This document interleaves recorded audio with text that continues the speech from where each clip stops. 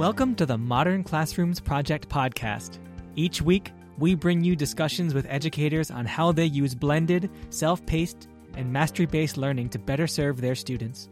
We believe teachers learn best from each other, so this is our way of lifting up the voices of leaders and innovators in our community. This is the Modern Classrooms Project podcast.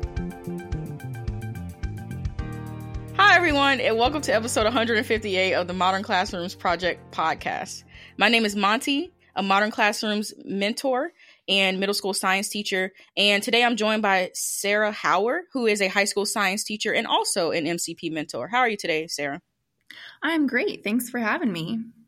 It's so exciting to be in a space with you, and thank you so much for saying yes to the podcast. We are always super appreciative of those people that, come on and talk to us about their area of expertise. So tell us a little bit about who you are and how you got started on your MCP journey. Sure. So I've been implementing MCP. This is my third year now. I found MCP during the pandemic. I had read Grading for Equity by Joe Feldman, and I really liked the ideas and the policies in terms of equitable grading. And it's also a very kind of theory-based book. And so I was trying to find a way to make it really functional for me within our kind of school system, and happened upon MCP. Can't remember how I came across it, but that was the click for me of this is how I can actually kind of live the values that I want in education.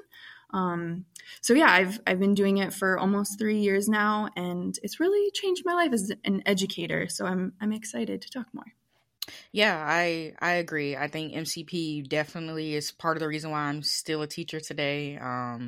I don't think I would still be a teacher if not for MCP. So I'm also just grateful that I happen to be in the right place, right time, when learning about Modern Classroom. Shifting a bit to blended, self-paced, mastery-based learning, this can be extremely overwhelming and time-consuming in the beginning. How do you strike a balance between teacher-graded and automated grading methods in your classroom to have a better work-life balance? Yes, I found that switching can be a ton of front loading, and it can be a lot of work to set up the videos and plan out lessons and units. So in terms of the grading piece, I had already found, like I said, I kind of started this during the pandemic, and we had kind of drastically reduced what we were grading already because we were worried about cheating and just access and all that kind of stuff. So when I actually started implementing MCP, and it had the mastery check format, and that was a big piece of it for me, was just reducing the amount of grading so that I could focus on giving more valuable and informative feedback to my students. I found that when I was grading less of their notes and homeworks and stuff like that, and focusing on the mastery checks and the formative assessments along the way, and then the summatives, one, it made my life easier because I didn't have to grade as much. And two, I found that when I was giving feedback, the students actually wanted to listen to me more because it was not coming as often from me specifically.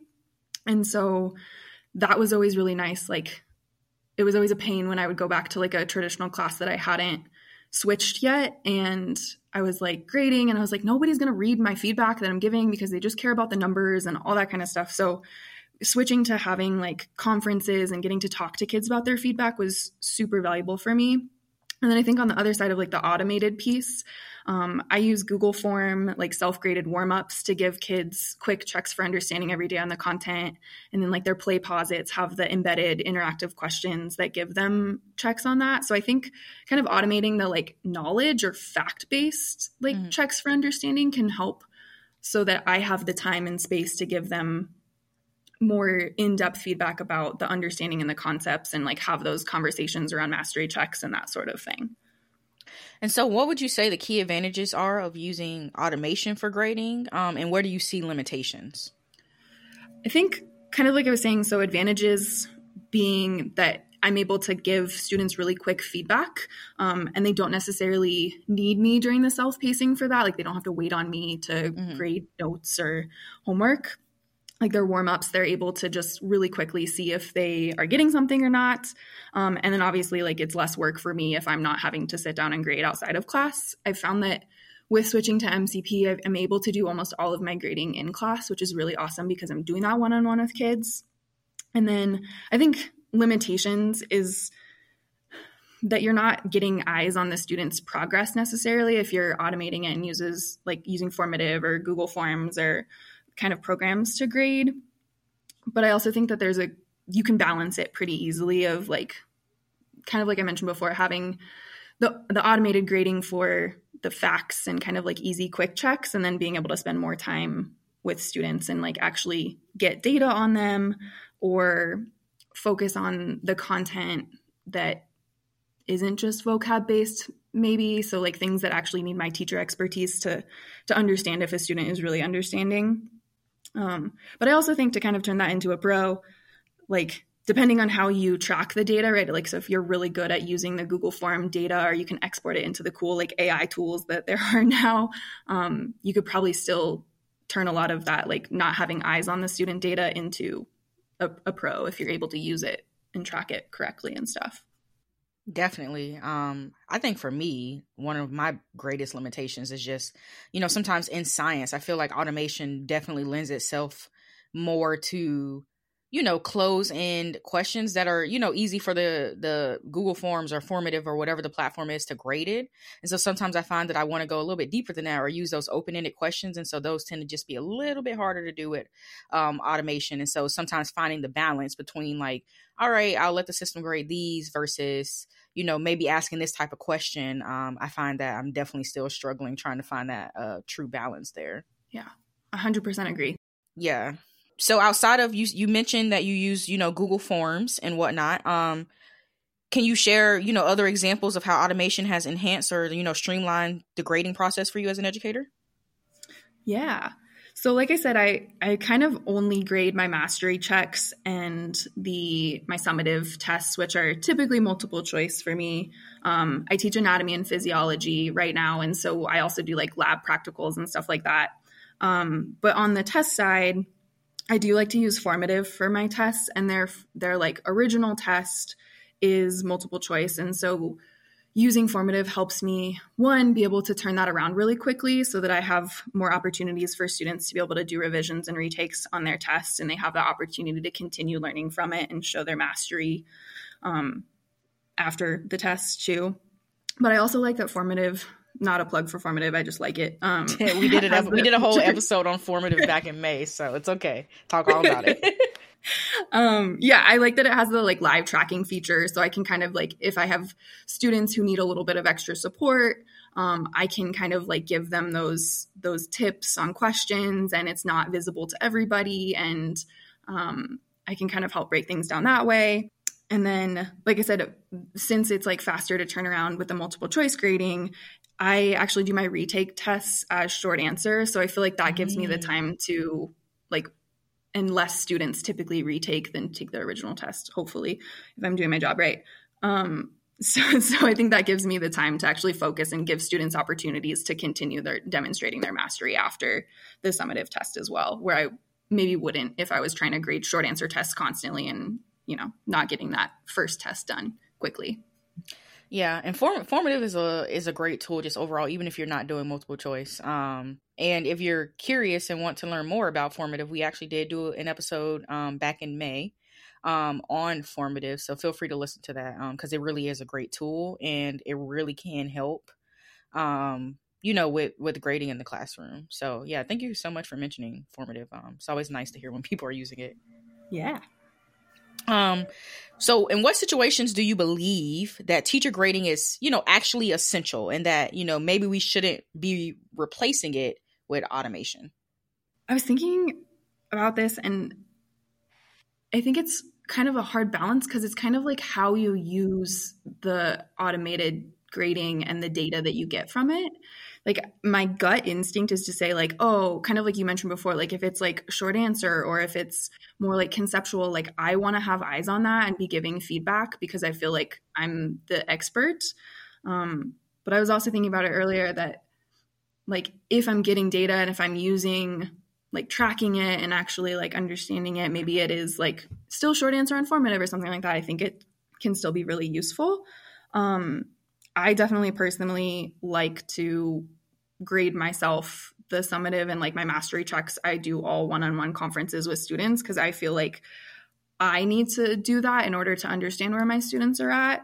But I think there's a lot of room for like teacher discretion here of like what data is most valuable to the teacher and how like your brain works in terms of tracking student progress and stuff.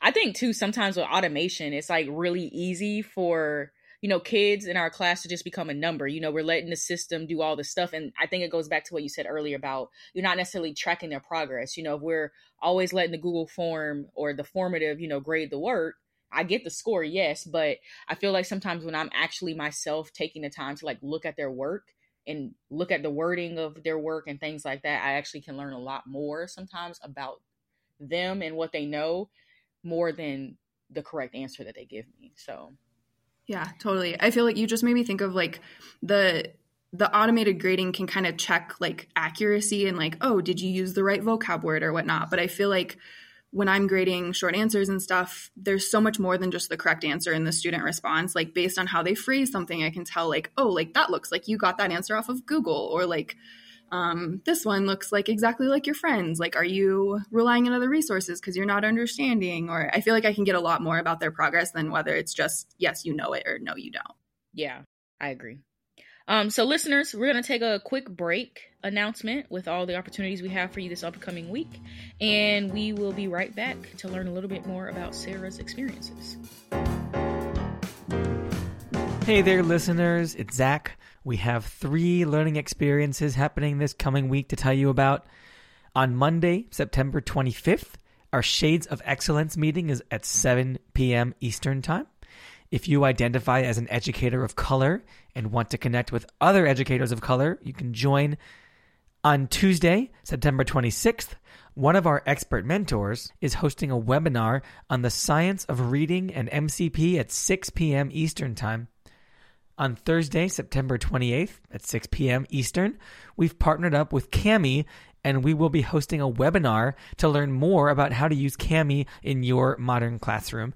And you can register for all 3 of these events using the links that we've provided in the show notes. All right, let's get back into it. So Sarah, earlier you mentioned a little bit about, you know, how you used feedback in the classroom. Can you talk a little bit about, you know, how you get students to receive your feedback and, you know, use it in a way that doesn't just feel like you're wasting your time writing words on a sheet of paper? Yeah, so I kind of split my feedback into the automated stuff. So like I said, there are Google form, you know, checks for understanding warm-ups, play, pause it, interactive questions. And then for my lessons and like their notes, their must-dos, I don't actually give them grades for that in the gradebook, but I post keys. So I have resources available for them to like self-access feedback, I guess, and be checking. And I think that that gives them an opportunity to, if I'm teaching them to use it correctly, like prompt for questions and see if they're understanding so that they can engage in the learning. And then the other way that I like to give feedback is really the mastery checks. And when I grade my mastery checks, I do it in class, and I kind of like, I go sit next to the kid and I read through it with them, and I ask a lot of questions, and I use that as an opportunity to give oral feedback. And then if they like can add on information, I'll scribe for them on the mastery check so that I can kind of document what they're telling me. And I think just one, being able to have a conversation with my kids is huge for relationships, especially for kids who don't love coming to school. Just knowing that I'm there to like talk to them and I can be like, how's your day going before we dive into content is super powerful. But I also really think that by not just immediately putting a number on the page, they're actually listening to me and want to learn, hopefully. So they're not just like, oh, I got a 4 out of 5, like check, done, next. And so it kind of forces them to like pay attention to how they're doing.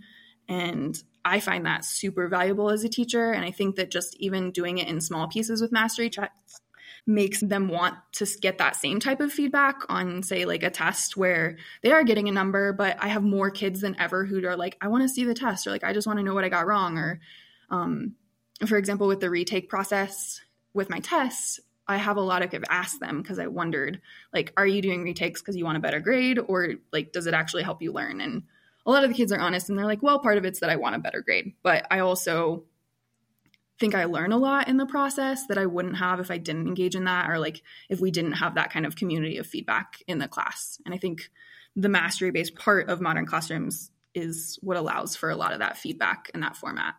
And so what recommendations would you give to teachers that are, that might struggle with the feedback piece of things?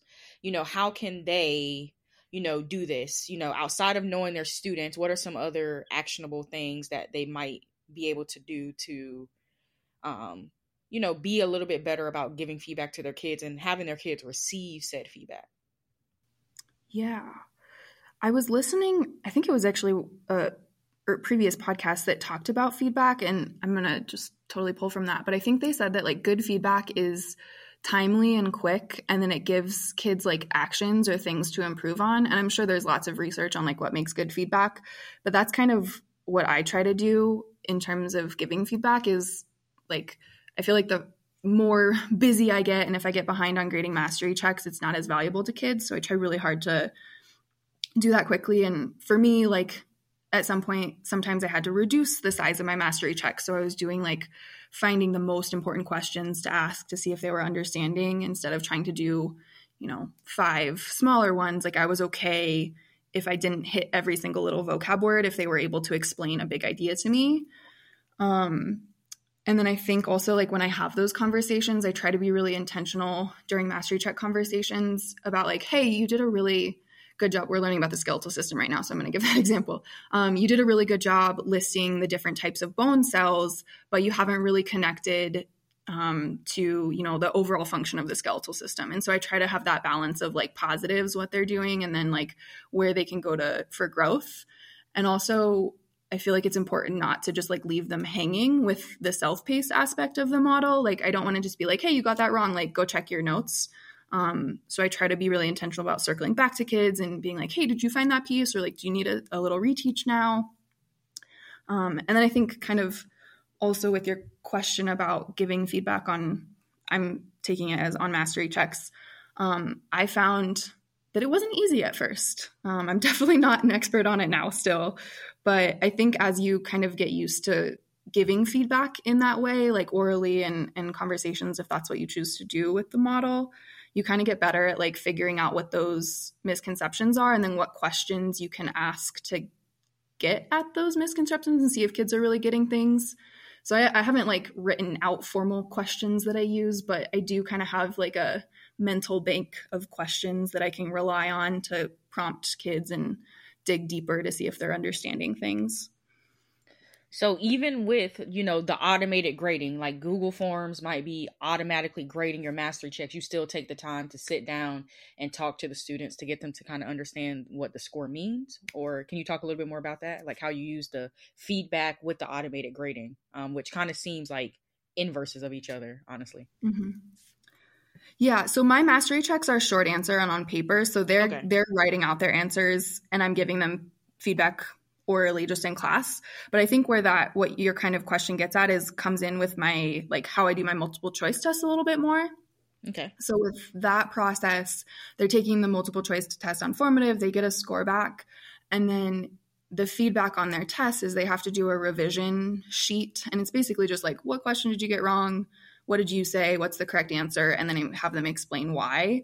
And like, they have to say what notes they found it from. And so a lot of times when they come in to do that process with me, I think the automated grading helps get that feedback to them quickly. And like we kind of talked about the advantages of it, so that I have then the time to sit down with them and be like, okay, let's focus on why. Or like you said that you knew what that word meant, but like you still got this question wrong. So were you trying to go too fast? Or, did you not know another word? So it kind of helps me, like gives me that quick feedback so that I can help dig deeper into the why they got things wrong or give them more, deeper feedback, if that kind of makes sense.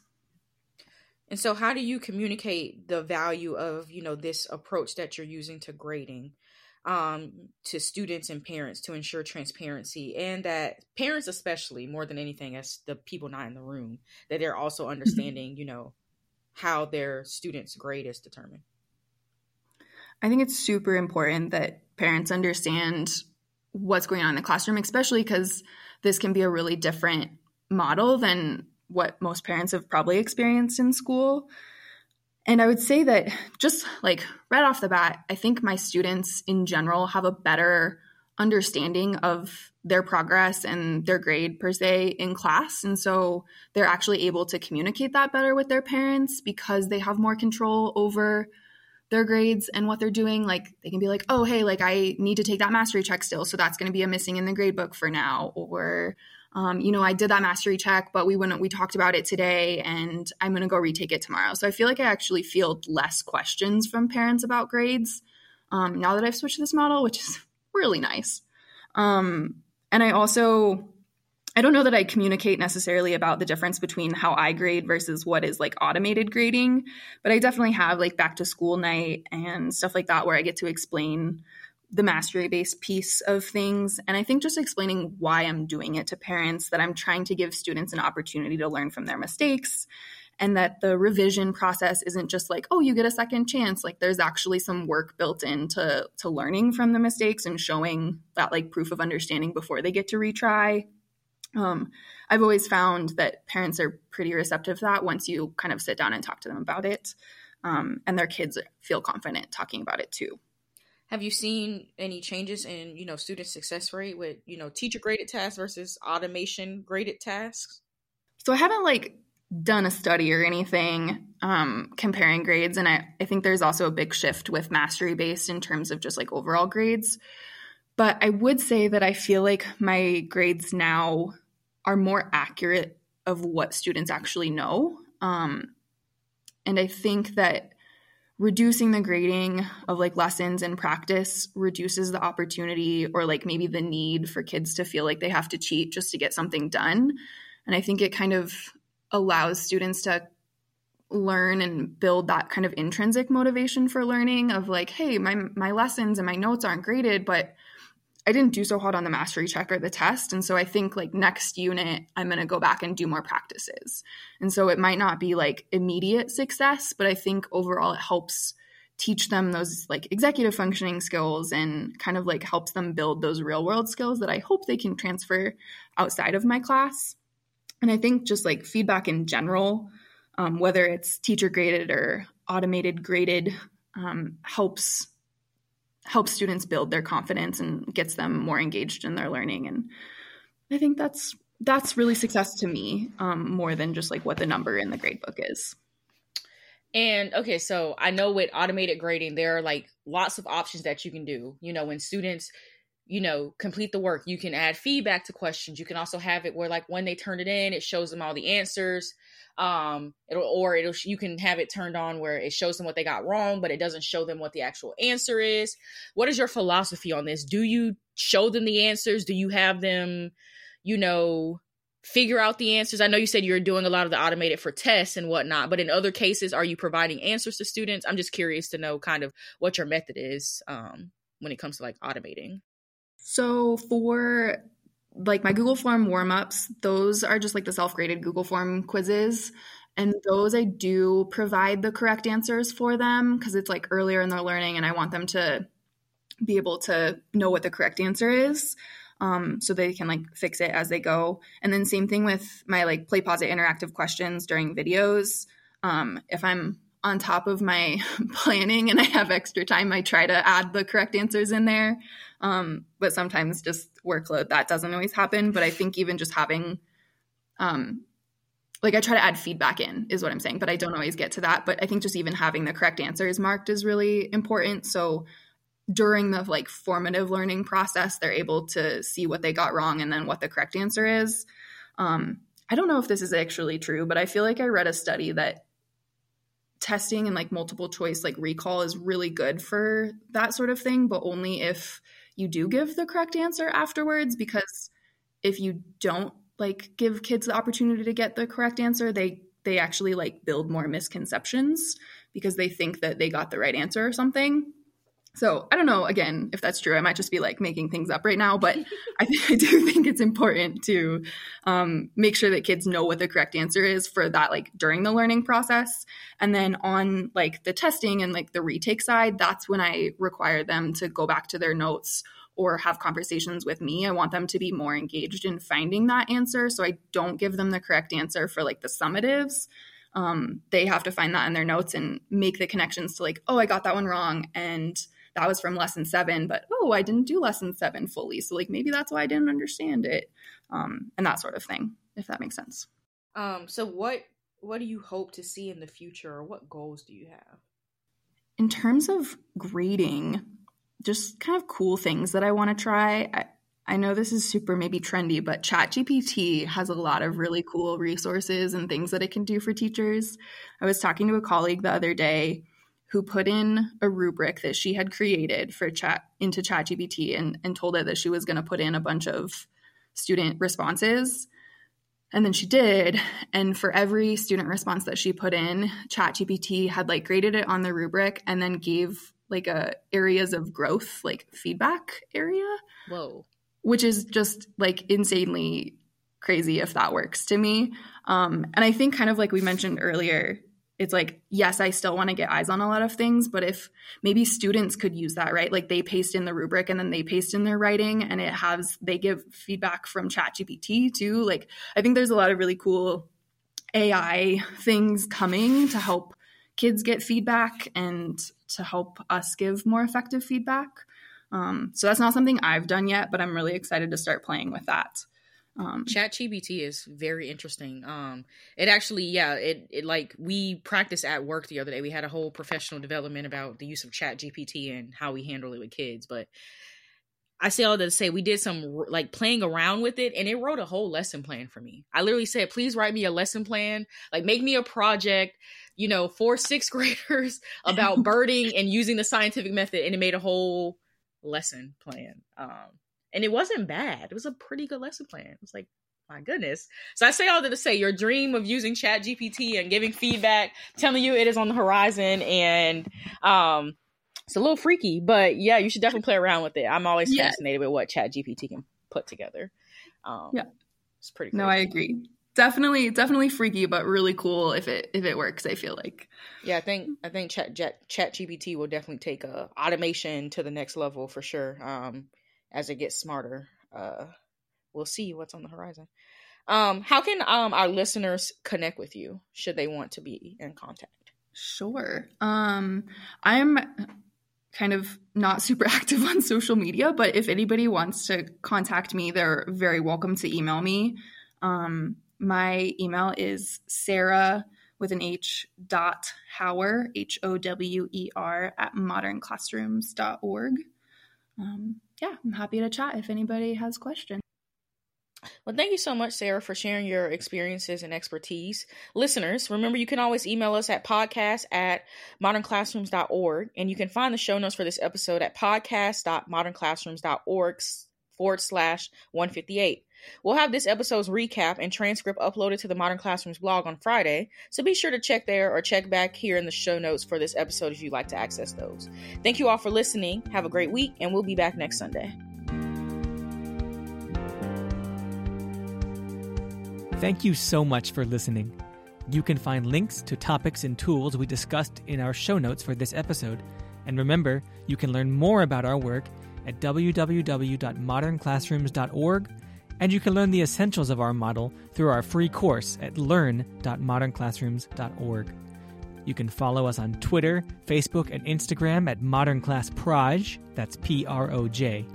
We are so appreciative of all you do for students and schools.